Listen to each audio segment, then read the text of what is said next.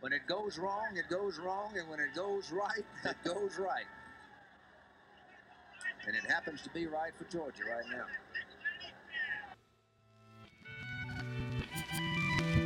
From the Red and Black, this is the front page.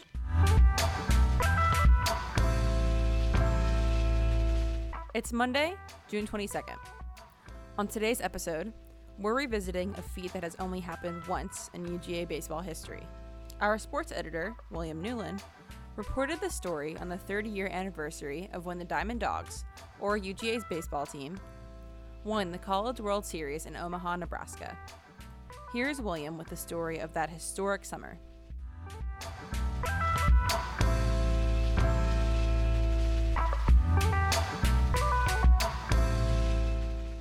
On June 9th, 1990, the Bulldogs were crowned champions in the College World Series for the first and only time in program history.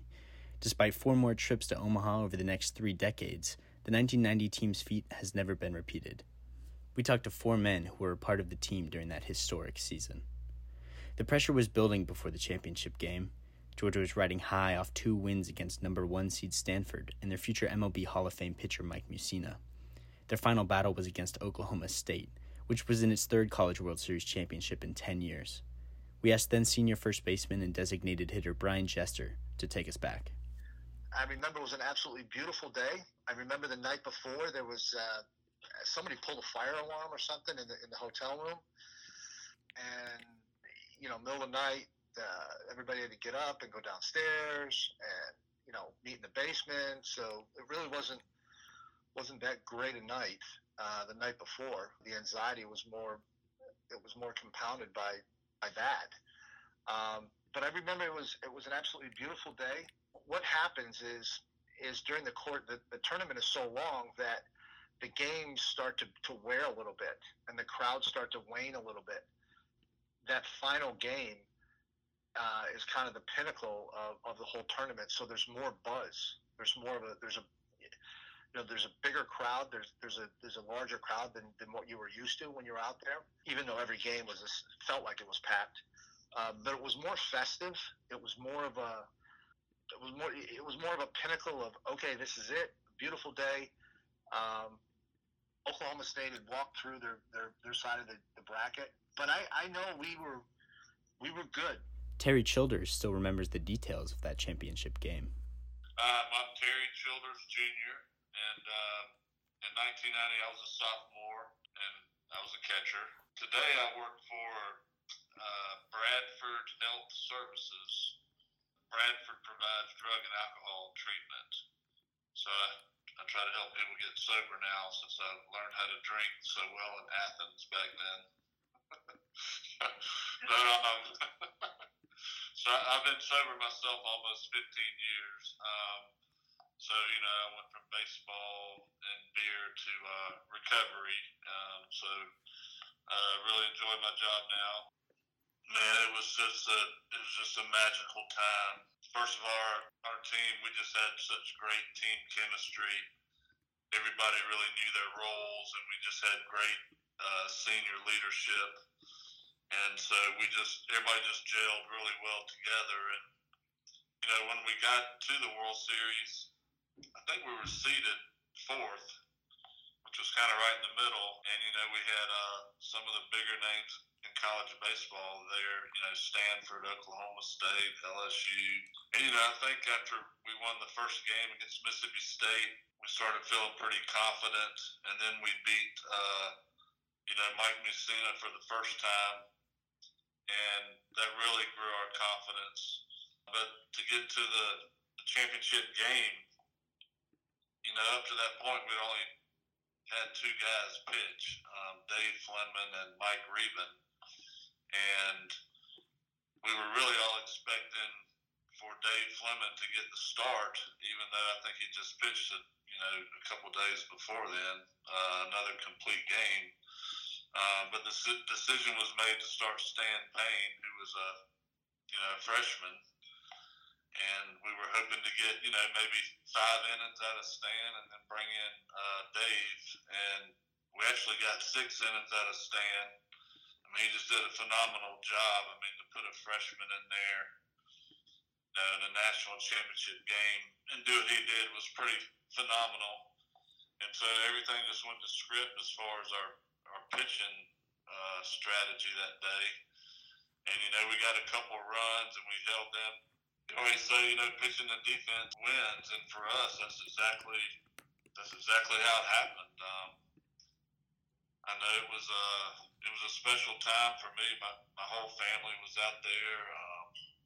And it was just really cool to be able to share that experience with them. And then for us to win the whole thing, it was just, like you said, it was just magical. Well, it was just one of those years where, we kind of got off to a little bit of a slow start and lost some games early. But then all of a sudden, everything just clicked in. Pitching, hitting, fielding, everything. That's Greg Appleton, who was then the assistant coach. He's now the head coach at Columbus State University and has been to the Division II College World Series championship game 3 times since his tenure with the Diamond Dogs ended in 1992. It just seemed like every weekend, we were going and, winning 2 out of 3 or sweeping and not losing many midweek games. And it was kind of magical. We just had a good flow. Then freshman left fielder Ray Suplee said he and some teammates called themselves the Cardiac Kids. Though nothing came easy, the 1990 Diamond Dogs stayed calm and stayed confident that at the end of 27 outs, no matter who they played, they'd have the most runs on the board. Listen to Suplee, who told us about the bond on the team. I was surprised from day one, week one, walking into a clubhouse with multiple fifth-year seniors and candidly to be treated as an equal. There was no freshman hazing. There was no, we're better than you guys. We were, it was cliche city. We all had Georgia on our jerseys and G's on our hats, and that's how we acted, and that's how we played, and that's how we worked. So I think that's the most special. We did life together. It was a blast. Remember this about Georgia. This is a veteran team. They have 5 players on this club that were in the 1987 College World Series, and they definitely learned something having been here. And because they're seniors, they have that leadership, don't they, Coach? Got excellent leadership, and confidence had built throughout the season, and they really have great unity. And they hit a stone wall right at the end of the season, had a chance to win the conference championship, lost 5 in a row, and they have really come back since that time. Terry prides himself on having played through injury, and he was still banged up from a collision at home plate against Rutgers in Georgia's College World Series regional tournament. He was concussed and missed the final game in Waterbury, Connecticut, but back in action for the team's opening game in Omaha, Terry went on to produce his best offensive showing in 1990 en route to the title. Talking about your injuries, you had you were knocked out in the Rutgers game, moving on to the regional. The broken pinky. Talk a little bit about what it was like to be a catcher in those days and how you were able to manage those injuries and keep playing. Thankfully I was able to come back from that thing at LSU. I mean, it was because I had broken that finger and dislocated it. So when I was able to come back in the regionals, I had to tape those 2 fingers together. And so, like I said, swinging a bat was pretty painful. Throwing, it wasn't quite as bad.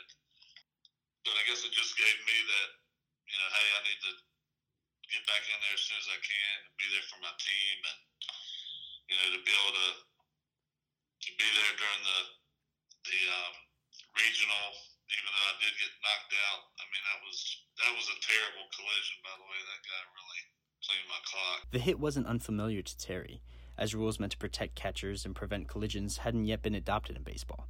While the Rutgers injury was especially bad, it wouldn't be the last time Terry would brace for impact as a determined runner barreled toward him at the plate. That play at home plate in the Oklahoma State game. I mean, what's going through your mind when you see another guy coming at you like that? Are you thinking about Rutgers? And did you think that a lot of guys had said that was a turning point in the game? Would you agree with that? Yeah, I think we were up 2-1 at the time, and there was a runner on third base. Obviously, we had brought the infield in, and in Omaha, the surface out there is really hard. So thankfully, the ball was hit to JR, and I know JR. We talked about it later. He said, "Man, I'm just so glad I made a good throw to you."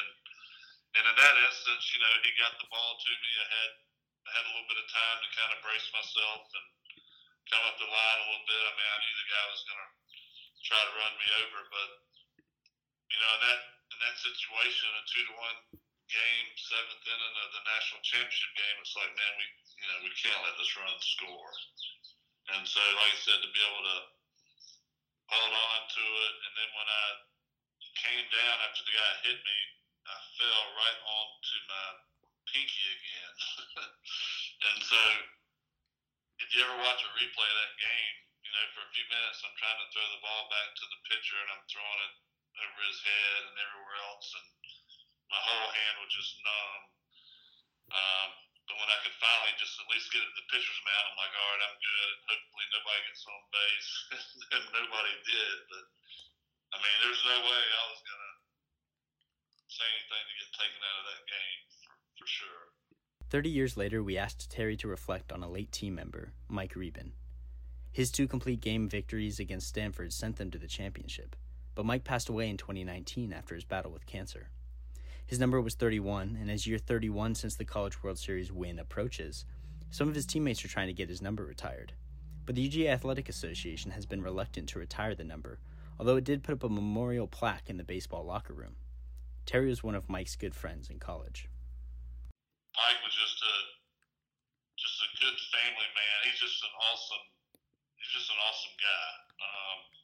So for him to do what he did, not just at Georgia and to be the MVP, but even after, graduating, he was a huge supporter of Georgia athletics in general. He always represented Georgia, in a great way. I think he was on the all-decade team as well for the College World Series. I know he went to all the football games. He was just a great ambassador for the University of Georgia. And so for him to, die at an early age, I don't know. I mean, I just thought it would be a no-brainer. I've just been a little surprised that the number hadn't already been retired.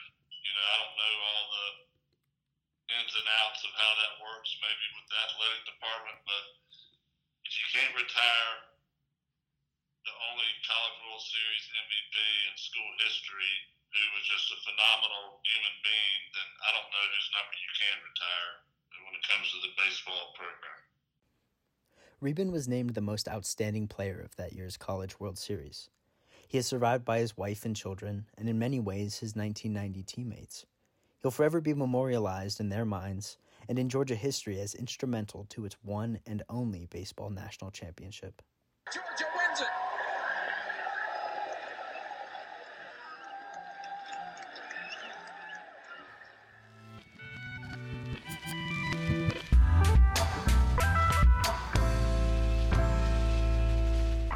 And that was The Front Page. The Front Page is a production of the Red and Black Publishing Company. This episode was co-produced by Kira Posey, William Newlin, and Sherry Liang. The Front Page is sponsored by the Cox Institute for Journalism Innovation, Management, and Leadership. Thanks for listening, and have a great week.